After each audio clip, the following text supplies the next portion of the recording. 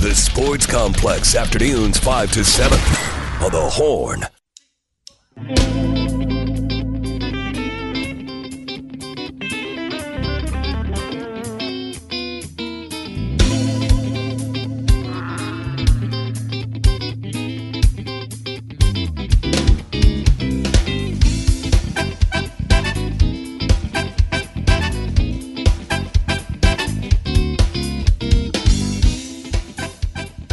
Welcome back to the Sports Complex on a Friday. It's a 512 Friday edition of the Sports Complex here on the Horn. I'm your host, Patrick Davis.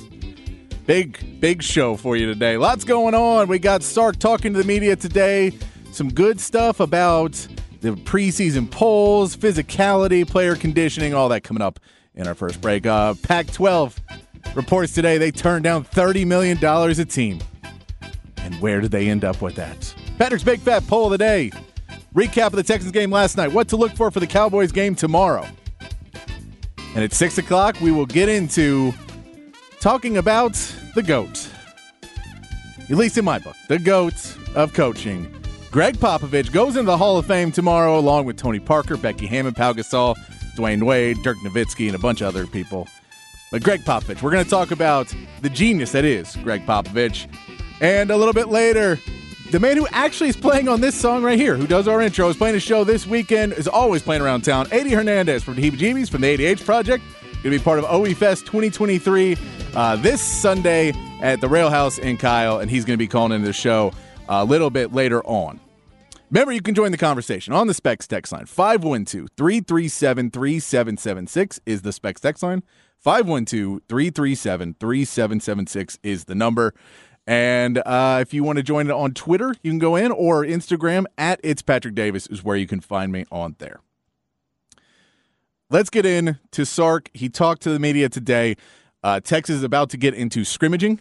They're about to get into starting to get some actual contact, actually trying to get out there, having some refs, having actual play calls, trying to figure out, and you're still playing against each other, but we're getting ready. We're basically 3 weeks out from real football played at the University of Texas. So they are getting ready, and Sark spoke to the media today. Let's get to Sark and what he said to start things off, kind of talking about where they're at and what is going to be happening this weekend. Last time we spoke was Monday, and now Friday we've had some really quality practices. So how we did it was Monday and Tuesday, we kind of did a 2-day block of some pretty physical practices on those first 2 days of the week. Wednesday was an off day.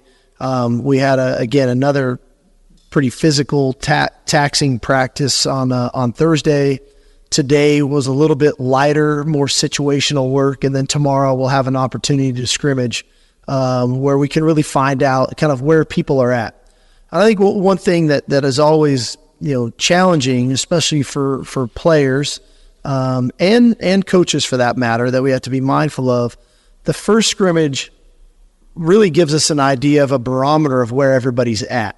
It's not that they're a finished product at that time. And so I want to get a gauge for where we're at, whether you're a returning player, whether you're a true freshman, on offense, on defense, on special teams. Where is there, if errors are occurring, where are they occurring? And maybe it's a schematical thing. And so there's a lot of information we can get from the first scrimmage tomorrow so that it gives us an idea of things we need to work on going into next week to get the players prepared to scrimmage in the second scrimmage.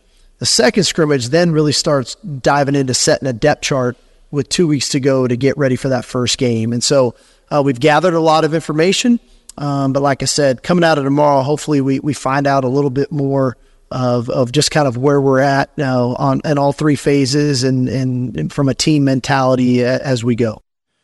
There you go. That is Sark at a media availability today, and one of the things you hear about that most is this is basically we are officially into countdown mode. We are 3 weeks away from the Rice game. And for Sark to be able to say, hey, some guys practice really well. Some guys are, they're practice warriors. They come out and they look great.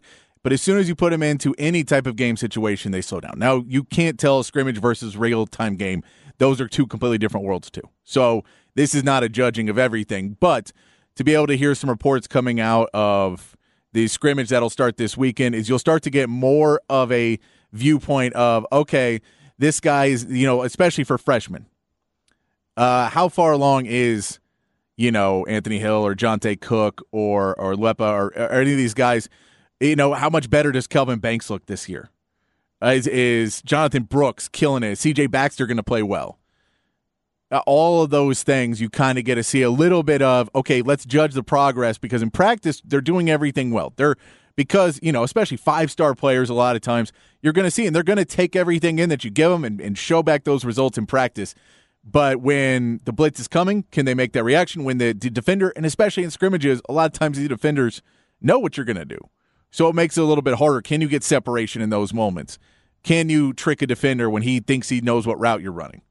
All those things are going to be stuff you can kind of figure out to get a base level, especially on the freshmen, but everyone of that progress through an offseason that you've been seeing them, and give them that reality check. Just that little bit of a reality check of, are you ready to play football at a higher level? Because now we have 3 weeks. So we've been doing it. We've gotten in our mold. Let's break the tendencies and go into the mold. He was also asked then, well, if you're starting this prep and Rice is your game 1, you can't practice for game 2. That's how you lose game 1, is if you start practicing for game 2. So let's look at game 1. Are you going to start putting stuff in and, maybe start trying to figure out a game plan for Rice? Here's what Sark had to say when he was asked about if he'll be preparing for Rice starting at this first scrimmage. Yeah, I mean, from a staff perspective, we've done a lot of work on that game already and feel pretty good about it. From a player's perspective, we won't get into that. We have time. I always fight that. You start giving them information too early, then it becomes redundant, and then they start missing those nuances. And so we're really focused on what we need to do right now. And there's some things that we'll use in those first few games that we're practicing now, but the players don't know it yet. Right, the players don't know yet, so that's all part of the process. So, yes, we are prepared, and we're going to put some stuff in that's maybe week 1 stuff, maybe some week 2 stuff, but we're not telling them that it's week 1 and week 2 stuff yet, because week 2 is you're playing Alabama. So once you say, hey, we got to get ready for Alabama, we know that we have to start sticking in some plays just so they're used to them, and maybe just put it in 1 in week scrimmage 1, maybe play it twice in scrimmage 2. Maybe get a little bit, maybe one more time in scrimmage 3 as we get closer. But this is not the scrimmage of this game is not getting ready for Rice. This is the closest thing you're going to get to practice. So once we get past, this is what is happening this weekend. You have to start looking at, okay, let's go back and figure out what the team is, how ready are they to be at this point in the season. And one of the parts Sark talked about was the physicality at camp. And someone asked him if this season was a little bit harder because of the weather, because of the heat here in Austin. If this team is a little bit tougher, if the physicality's been a bit more because it's been hot and you were trying to get out, and even if you're practicing in the bubble, even if you're doing stuff inside, just walking from place to place, you're going to break a sweat, and if you break a sweat, it kind of puts you in a different mindset. And so even if you're just walking to where you're going, and your body temperature rises, it may get you in a mood where you're ready to hit somebody a little bit harder and make that move a little bit harder. Here's Sark talking about the physicality at camp this year versus other years. It's probably been a little bit more physical than we've had historically. I think the depth has helped us. Where the last couple of years, there's been times I've been so concerned, and I don't want to get anybody hurt because if something happens to this guy behind him, it's scary, right?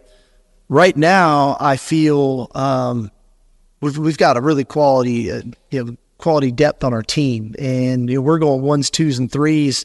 And sometimes the 3 might be a better player athletically than the 1, but the 1's knowledge base is so strong. But the drop off isn't as significant. So in turn, what's happened is we've been physical. We've had a few more live periods than we probably normally would have. But what's unique is, oddly enough, we've had less injuries. So knock on wood, it's been really positive. So I think it has been a little bit more physical that way, and it's been competitive. But also, I think everybody's playing at a higher level because they know the depth is there. On that note, Savion Red is the one guy right now that is down for us. He got a sprained shoulder, so I think he'll be down here for a couple weeks. So a little update there on Savion Red. I will give you, this is something that I don't remember when I learned this, but it is something for you to know about knocking on wood, because I still do it. You need to knock on wood after whatever you say. So you can't say knock on wood and then say the thing you do, because the apparent myth of where knock on wood started was that people believed that whatever group that invented this believed that there was wood sprites.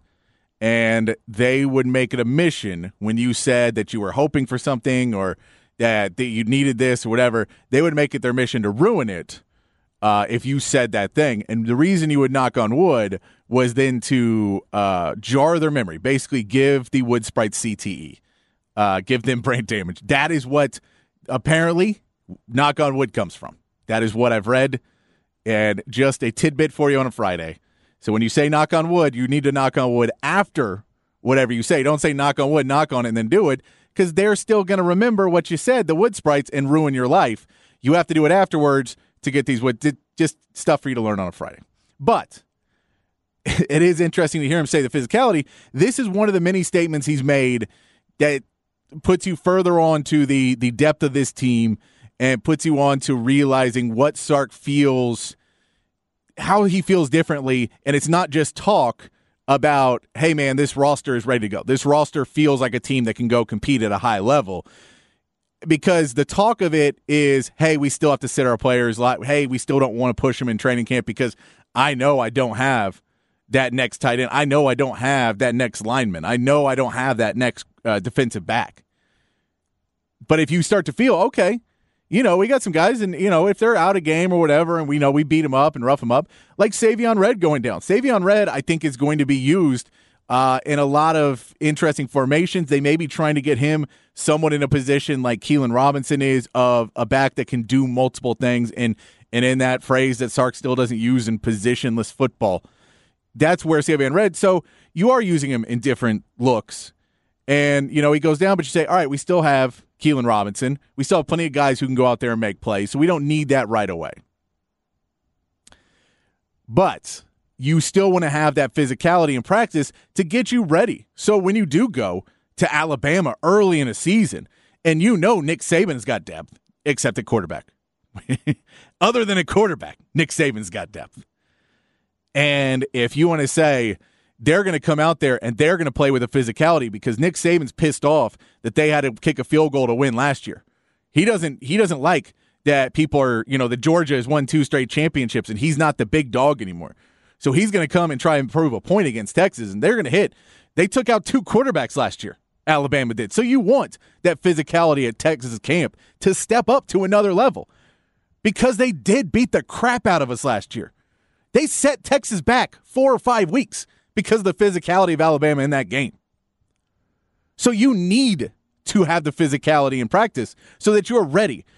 When you play instruments, you need to build calluses on your finger. When you don't, and you have to go play, and someone goes, hey, can you do a 3-hour set? And you're used to only practicing 30 minutes a day. You practice 30 minutes, and you want to play 3 hours, you're going to be bleeding down your instrument, whether you play drums or guitar or bass or whatever. You're going to be bleeding. That's what happens if you don't practice at a high enough level. When that hit comes and it rattles you, you're going to be on your back foot instead of the front foot. You're not going to be pushing this as hard. So you need that physicality to be there. Another part of the physicality is the conditioning. And another part of Sark on his plan, where he's talked about year 1 to year 3, he talked about the players' conditioning and how we keep hearing stories about guys reaching their fitness goals, reaching their goal. We had the quarterback shirtless picture, the quarterback thirst trap picture they posted. We had that. And so here's Sark talking about the players' conditioning at media availability today. Well, I think, one, everybody's different, right? We got some guys that are trying to lose weight. We got some guys that are trying to gain weight. We got some guys that are trying to lose body fat. We got some guys that we actually want a little more body fat on, and it's not, in my opinion, very healthy to be like 4% body fat, right? That's, you're opening yourself up to soft tissue thing. So everybody's different. I mean, I wish I was 4% body fat. Clearly I'm not, but point being, everybody's different. And when they realize that we have all of these resources at our disposal, we're trying to do everything in our power to put them in the best position to be successful. And if they will follow our lead, they will see change. naturally what happens with players, especially in the locker room, when one guy sees change in another guy that kind of looks like him, how did you do that? What did you do? And they start to follow suit. So it's been a little bit of a cycle of guys that have bought in to another level, whether it's been eating, their eating habits, whether it's been their recovery habits. It's when Jay Witt all of a sudden is the first guy in the building every day, and you tell a DeAndre Moore, I want you to try to emulate what Jordan Whittington does. Guess who starts coming in earlier in the morning, right? DeAndre Moore. So those types of examples, right, make sense. And then all of a sudden now you're getting into the mindfulness stuff and working with sports psychologists and getting yourself mentally in the right frame of mind. And all of a sudden when Xavier Worthy or a JT Sanders or a Quinn Ewers take that really important, well, if I'm a younger player and I want to play really good, maybe I'm supposed to go do that. So I think that cycle has started for us. I think it started this off season, but it's continued to build in training camp as well. There you go. It's the team being able to inspire the team.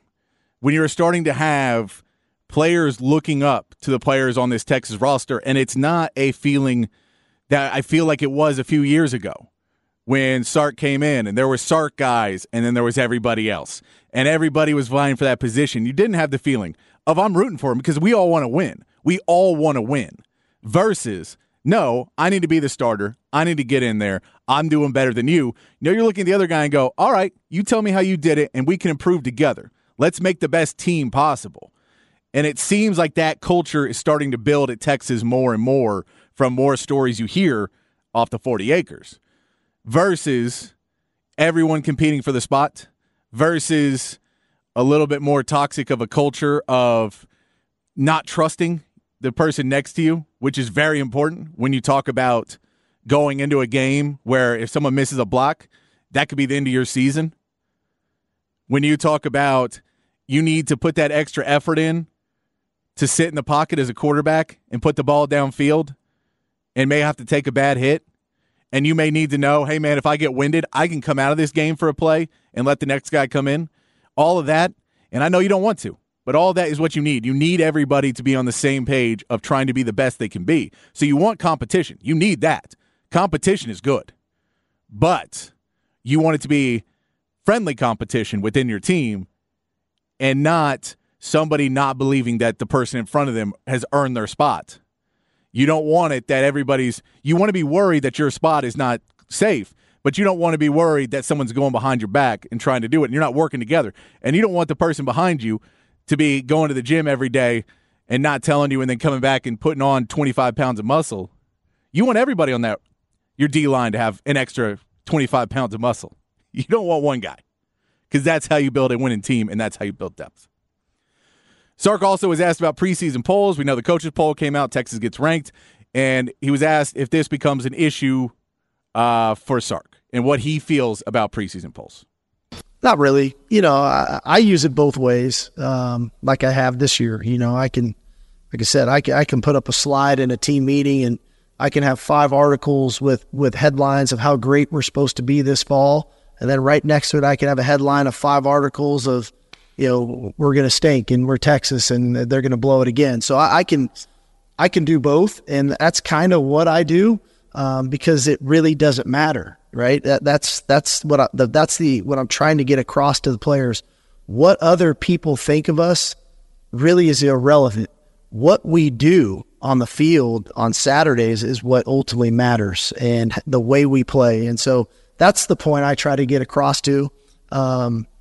I'm always fascinated by preseason polls, that guys can predict how good a team's going to be, but yet never see him practice and never see him play yet. Now, I get after the first few games, we start to get an idea, but preseason polls are interesting. But I will say this.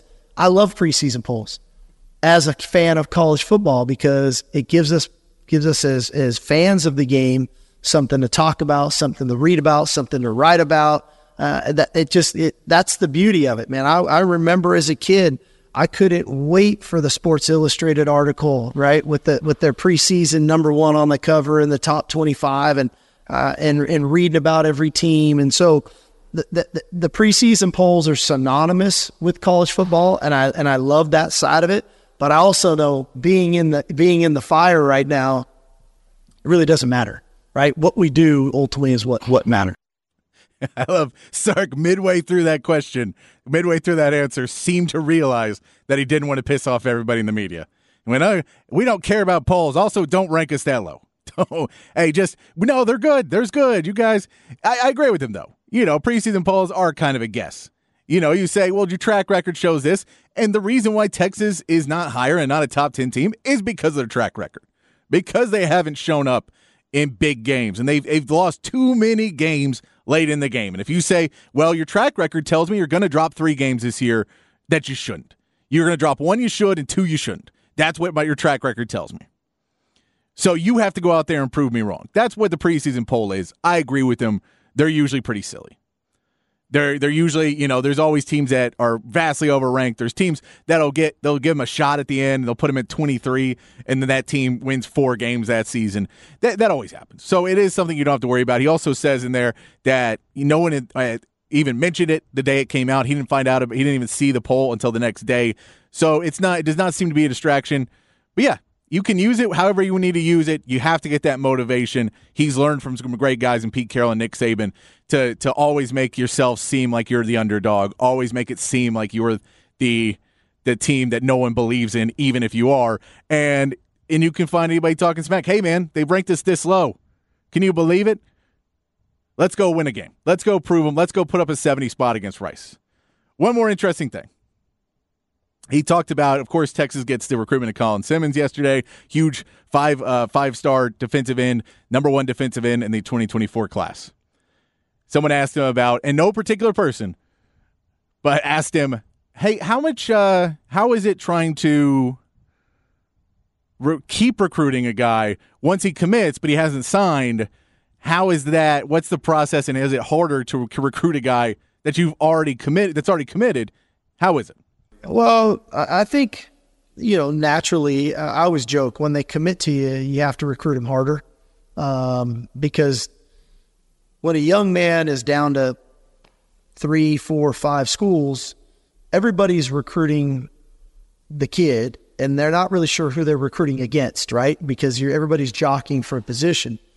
The moment the young man commits to you, now the target's on you. All those other 3 schools, now they know who they're recruiting against. And so you have to understand kind of and get ahead of what are the, I hate to say it, people negative recruit. We try not to. I don't, and I make that very clear with the kids that we recruit. I talk about our program, not other schools. But inevitably, people are going to negative recruit. And so what are they going to say? And then you try to get in front of it. And oddly enough, the kids kind of chuckle. They'll call me and say, hey, Coach, Joe from X University said exactly what you said. And he laughed. Well, what am I trying to do there? I'm trying to forge a relationship with these guys that they can trust me. And that's how you do it. We just try to keep pouring into the relationship. We try to keep developing trust to where they feel like, this is their home. That's my coach. I can count on him. I can trust him. I trust Sark in recruiting. But at the end of the day, just win, baby. You win games, it's real easy to keep recruits if you win. It's real easy to keep recruits if you win. You start losing games, that's when, hey, man, well, LSU, they're not losing. Or Miami's not losing. And you guys are losing. You're losing. You lost a game to Oklahoma State. Oh, I don't know if I want to go play there. I don't know if I'm going to be the one to bring them back if they're that far away. So you just got to keep winning. Speaking of someone who is not winning, little Pac-12 news. Report came out today that ESPN, this we've been covering all week, ESPN reported today, I believe multiple sources reported today, that there was apparently an offer on the table in 2022 from ESPN to the Pac-12 for a deal that it basically gave every team $30 million a season. That was the deal. $30 million per school per season. That's roughly, it's lower than the Big 12 is right now, which the Big 12 is going to be closer to that because they just added a bunch of new teams. The SEC is closer to, I think, 48, 49 million. The Big 10 is in that 45-something range. So these schools are a lot more now. The ACC is around that, and they'll lose more money if they add in Stanford and Cal. But Pac-12 says, "Oh no, we don't see that. We're not valued." Apparently, George Kliavkoff, according to reports, comes back and says, "No, we don't want your $30 million. We want $50 million." And ESPN said goodbye. And all I could think was old George Kliavkoff sounded a lot like George Seinfeld. 13,000? 13,000. A piece? No, for both. It's insulting. Ted Danson makes $800,000 an episode. Oh, would you stop with the Ted Danson? Well, he does. You're nuts. I'm sorry. I can't live knowing that Ted Danson makes that much more than me. Who's he? He's somebody. What about me? You're nobody. Why him? Why not me? He's good. You're not. I'm better than him. You're worse. Much, much worse. There you go, Pac-12. You're worse. Much, much worse. That is what ESPN told to George Kliavkoff when he said, "No, why does the SEC make $49 million per school per year? We want more than that. Why not me? Why Ted Danson? Why the SEC?" And it ended up blowing up in his face. The Pac-12 is now dead for all intents and purposes because of George Kliavkoff trying to pull a George Costanza. Whew. Man, that story gets funnier every day. Dad, George Kliavkoff. And people were like, "Yeah, no, we heard about this and it seemed stupid at the time to pass it up, but that's good old George for you." Let's get over to Patrick's Big Fat Poll of the day. Yesterday we asked you the worst. We asked you which quarterback will have the worst preseason. Rookie quarterback will have the worst preseason. The votes came in as C.J. Stroud. I feel like that is mostly based off of what happened in Game 1, which we will get into in the next segment. Look, the other guys may be worse. Who knows? C.J. Stroud barely played. He may be worse. But let's get to today's Patrick's Big Fat Poll. Patrick's Big Fat Poll of the day on the Horn. We're going to talk about him in the 6 o'clock hour, but Greg Popovich goes in the Hall of Fame on Saturday, and I want to ask you, I know who my vote is for, but I'm going to ask you guys, who is the greatest coach in NBA history? And I have 4 listed, but you may disagree. So I want you to give me your 4 greatest coaches and who your greatest coach is. Greg Popovich, Red Auerbach, Phil Jackson, Pat Riley is who I have on my Mount Rushmore of NBA coaches. Is one of those not there? Tell me on the Specs text line, 512-337-3776. Tell me there, 512-337-3776. Who is the greatest coach in NBA history? Am I missing one? Is there another one other than Popovich, Red Auerbach, Phil Jackson, Pat Riley? Are we there? Is Greg Popovich the GOAT now? Or do you still think it's Phil? Do you still think it's Red? Do you still think that it's Pat Riley? Let me know. When we come back, we will talk some NFL. We will get into the recap of what happened with the Texans. We will talk about what to look forward for the Cowboys game tomorrow.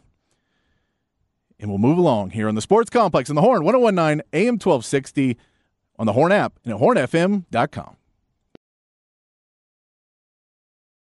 The Sports Complex, afternoons 5 to 7. Woo! Hell yeah! On the Horn.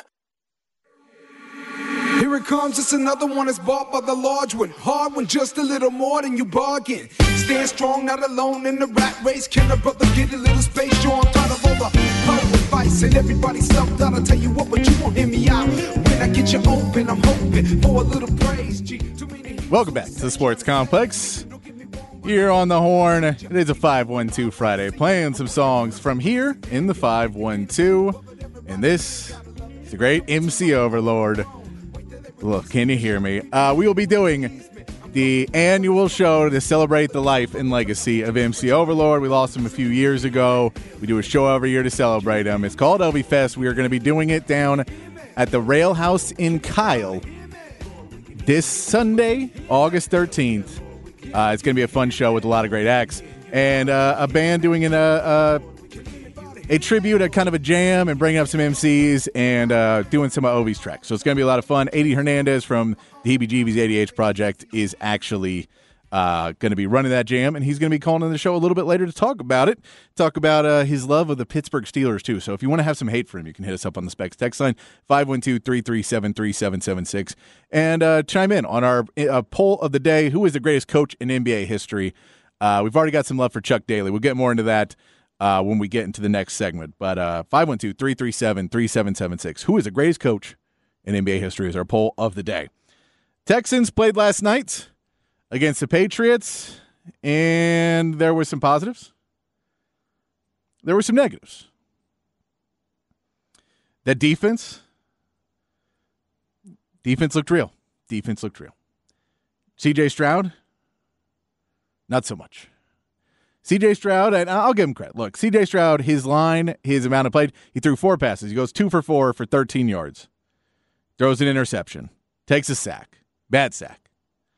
Doesn't look really great. So for C.J. Stroud, we see that this is a problem of the speed of the game.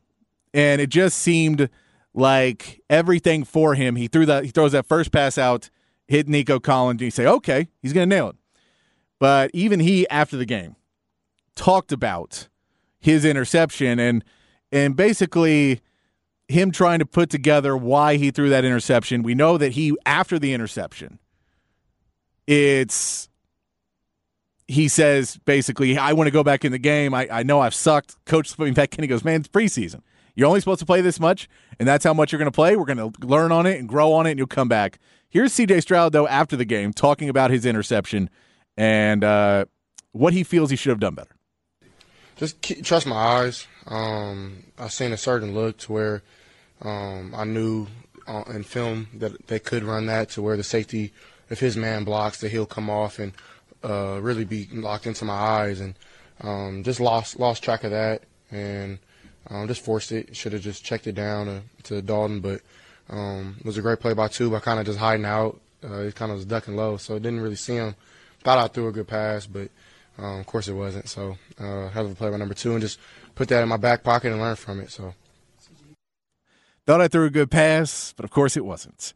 Yeah, I think this is one that he's going to have to go back and watch the film on, go put a little bit more emphasis on, and just see why he couldn't make the read when he gets sacked on the plays that didn't work out.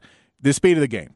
It's one of the biggest things for any rookie quarterback. We'll see it with Anthony Richardson. We will see it with Bryce Young. We will see it with Will Levis. All of them will have, and for Will Levis and Anthony Richardson, I think it'll be a little bit worse playing the Big Ten and playing in the SEC, and the SEC especially, because the Big Ten, there are a lot of guys that are very physical and pushing, but some of these schools, Ohio State is not, but if your main rival is in Michigan is not necessarily, now they're producing a lot of NFL talent, but I don't know if their speed of the game always is at the same as an NFL team, where there's a lot more twitchy guys when you get into a Georgia and an Alabama.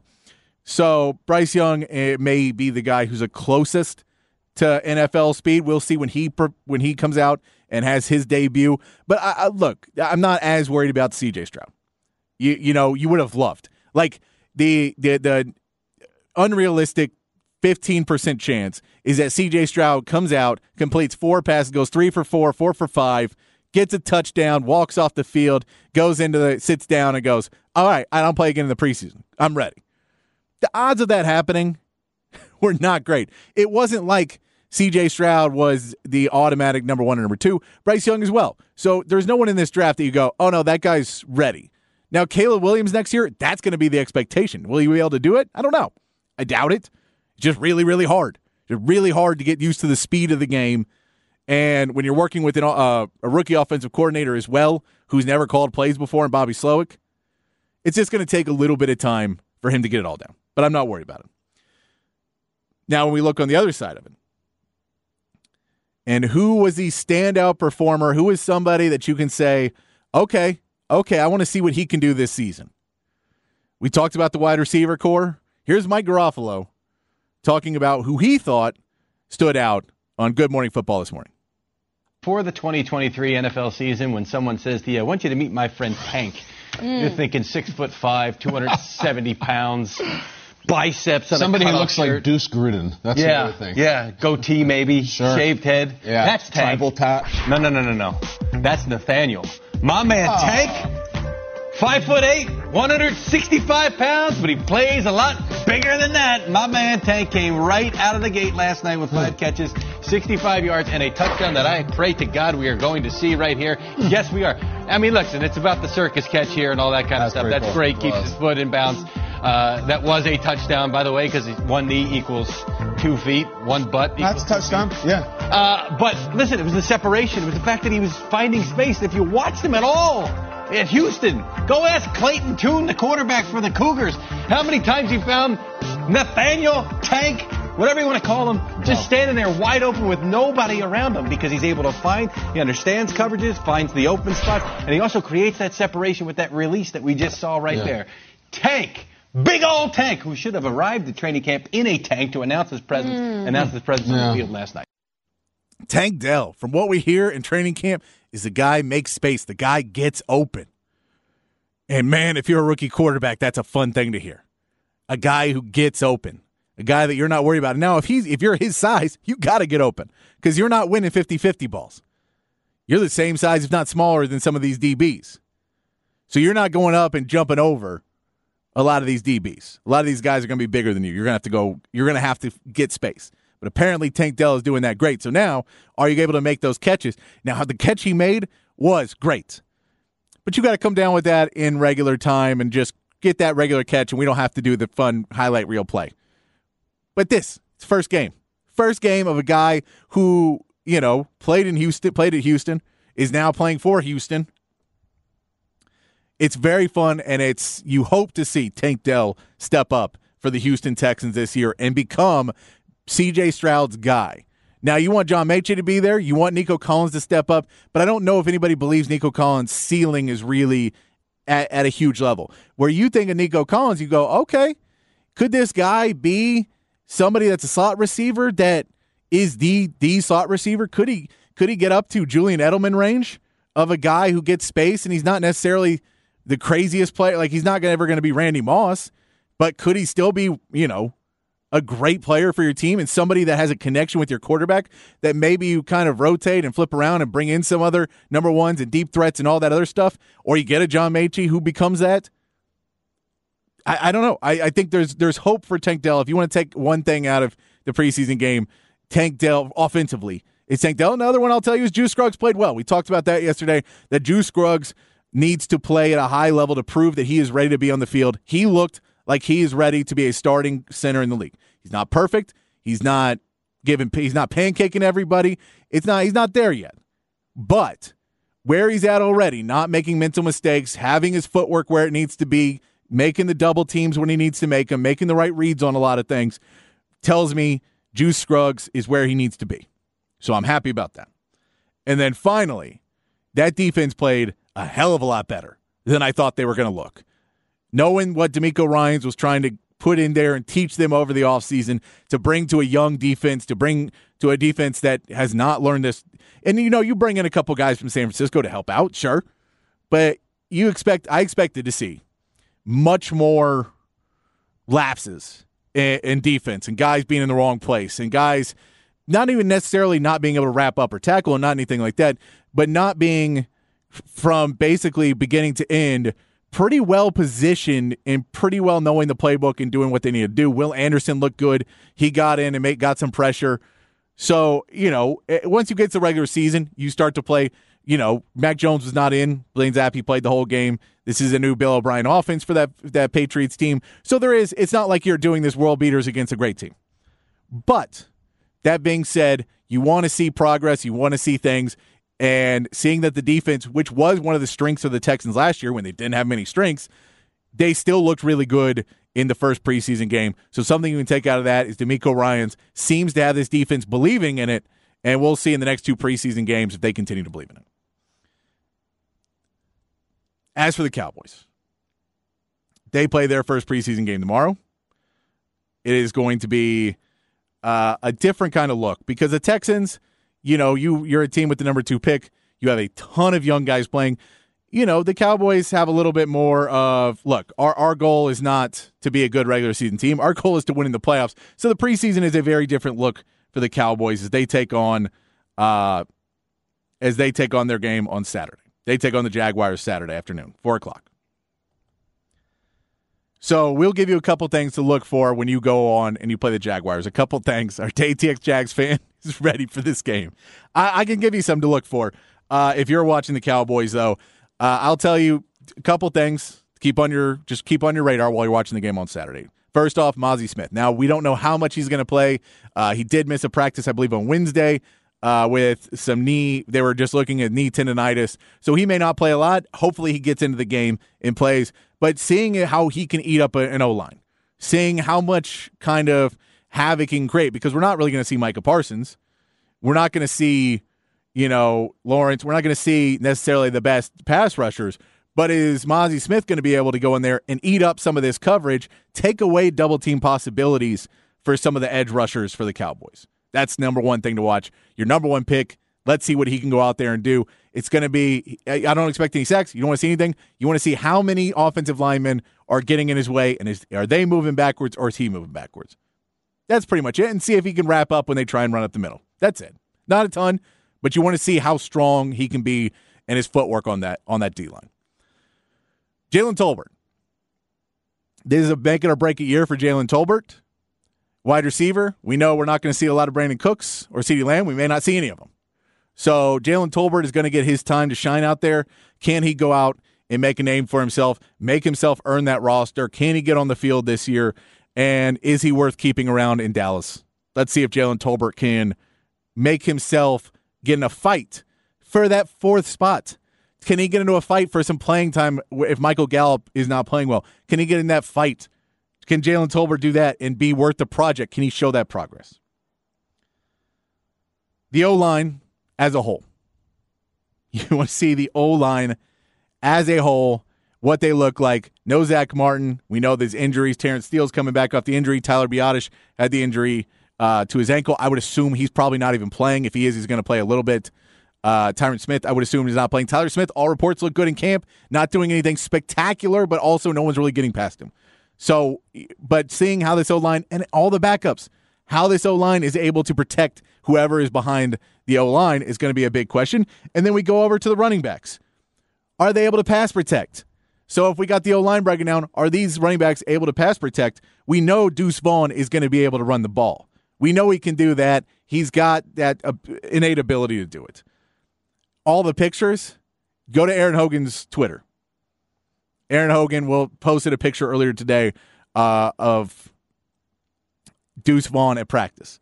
And everything you see of Deuce Vaughn in practice, man, he looks small. And when you see that, you go, I don't mind about that about a running back. I mind that in pass protection for a running back. So between him, Rico Dowdle, Malik Davis, how those guys are able to pass protect is a little bit more than I care about of them running. Because I know they can run the ball okay in preseason. That's not really my concern. It's how do they pass protect in preseason. That is what I'm looking for from the running backs. And KaVontae Turpin, does he play at the running back position? Does he play at the wide receiver position? I don't know if you can carry a return specialist anymore. He needs to be involved somewhere else. If he's got this deal and he's supposed to be the guy, you got to find a place for him. Or maybe it's a roster spot you need to give to a running back because you just don't know what you have there this year.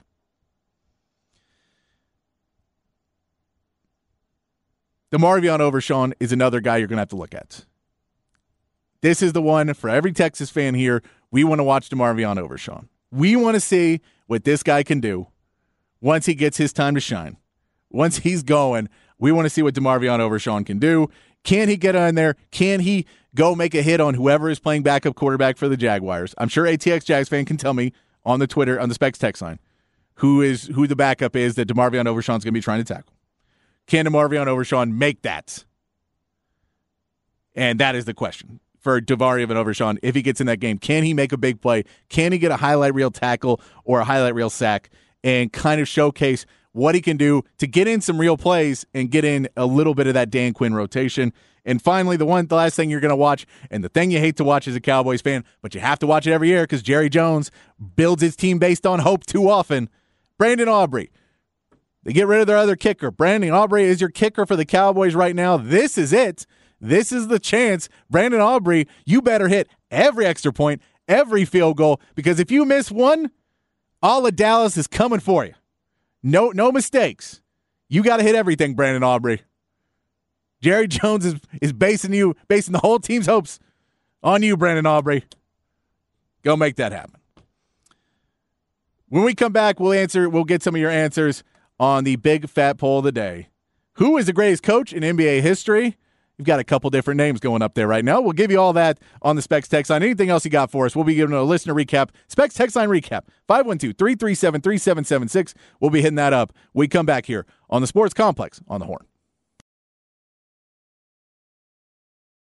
Patrick Davis and the Sports Complex, weekday afternoons on the Horn.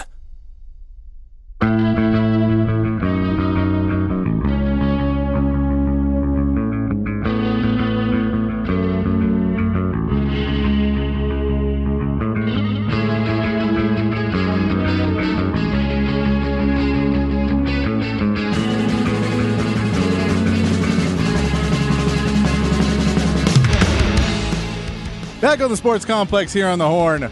Little White Miler there for you on a 512 Friday. They're playing all over town, getting it going. But they're also part of Ovi Fest happening this Sunday at the Rail House. And Kyle kicking off the show. All sorts of music happening at the Rail House on Sunday with Ovi Fest. You know, we got hip-hop, we got some funk and some soul and some country. Or, well, not country, singer-songwriter, I'll say. Singer-songwriter. And some rock and roll there with White Miler. All happening Sunday at the Rail House in Kyle. All the information is up on my socials. You can follow them at It's Patrick Davis, and you can get there, and hopefully we'll come see you. I'll be out there having a good old time on Sunday. So maybe we'll see you, and we'll be talking to Eddie Hernandez, who's going to be throwing the jam there a little bit later in the show. Let's get to the Specs text line, though, 512-337-3776. We will see. There is Chuck Daly for the Big Fat Poll of the day today, if you want to chime in. Who is the greatest coach in NBA history? I've told you who I've got as my Mount Rushmore. Is Greg Popovich, Red Auerbach, Phil Jackson, and Pat Riley.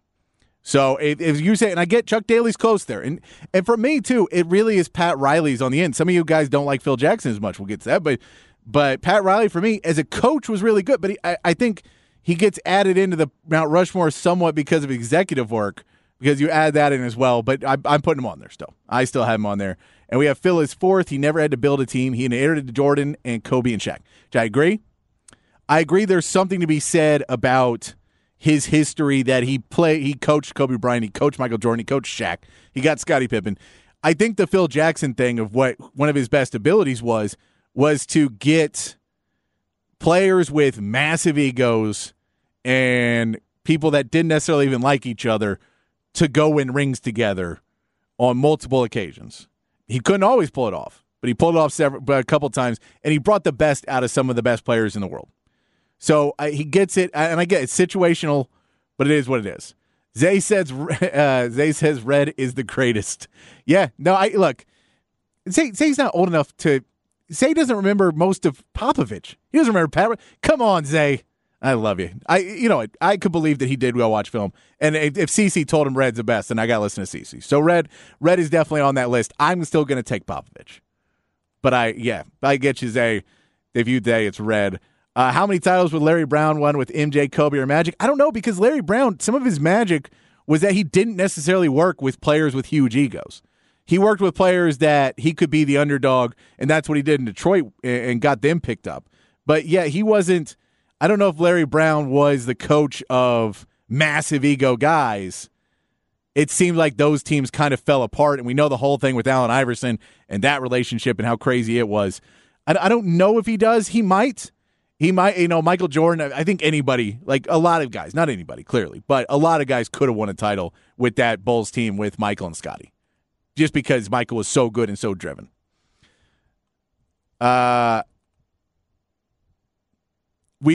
Brown, no. Are we saying Larry Brown? We do not have Larry Brown on your list. I don't have him on my list. I like Larry Brown a lot. Without Larry Brown, there is no Pop. We'll get into that in just a minute when I give my soliloquy on Coach Pop and play you some great stories about him. We talk about him going to the Hall of Fame tomorrow. Let's see what else we got on here. They're not going to have Deuce in on pass protection plays. Then who are they going? Is Tony Pollard going to play 90% of the snaps, and Tony Pollard and Deuce Vaughn only comes in when it's his run play, or he's going to come out to catch a pass? Because they don't have another guy. Like, I get we can say Malik Davis and Rico Dowdle, but if they're just coming in for pass protection, then every time they come in the game, you might as well back up. because you're not trusting them to really run the ball. And you go, hey, man, we can stop them. We don't really fear them. And maybe they'll come out and one of them will show off that they've improved a lot in the offseason. But I don't know if you can just stick guys out there that are just for pass pro, whether it's Malik Davis or Rico Dowdle, and expect good defenses when you get to the playoffs not to see that. And we know Tony Pollard hasn't been a great pass protector either. And to stick a guy who got gassed in multiple games last year with Zeke Elliott still on the team and make him play pass pro for half of the game when you're trying to go downfield. And we know that Mike McCarthy has said he's going to run the ball a lot more. He doesn't have the running backs to do it right now, so I don't know how much he's going to do that. I think that may mean more quick passes and more short game.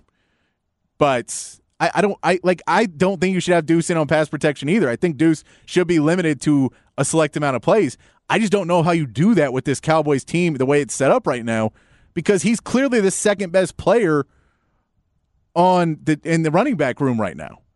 So if he's better than Malik Davis or Rico Dowdle, so you want to put him on the field and you don't know if you trust those guys to run the ball consistently, then you had to put Deuce Vaughn out there, which means he has to do pass protection. And Mike McCarthy said he does do pass protection well. I don't know how he's doing that. I would hate to see a drill with him and Micah Parsons. It doesn't seem fair. ATX Jags fan does give us C.J. Beathard will be playing for the Jaguars, and we know that Trevor Lawrence is probably not going to play. Yeah, I don't see why he would play. He's got that job locked up. Handling the 80s, 90s prima donna, cocaine-fueled personalities of the era. Phil rocked that, so did Pat.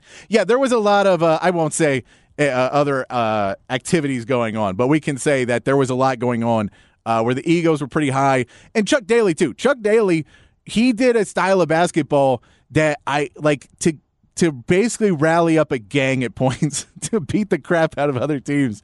Give him credit, and then go coach the dream team. And none of those guys seem to hold it against him. So, I mean, he gets mad respect for Chuck Daly. So he's there. He's an honorable mention. I'll put him on there. Maybe we'll get some votes when we put this up on our social media after today. You can join the conversation. We're going to get back and talk about Greg Popovich, though. Join the conversation. 512-337-3776 is how you join the conversation right here on the Sports Complex on the Horn.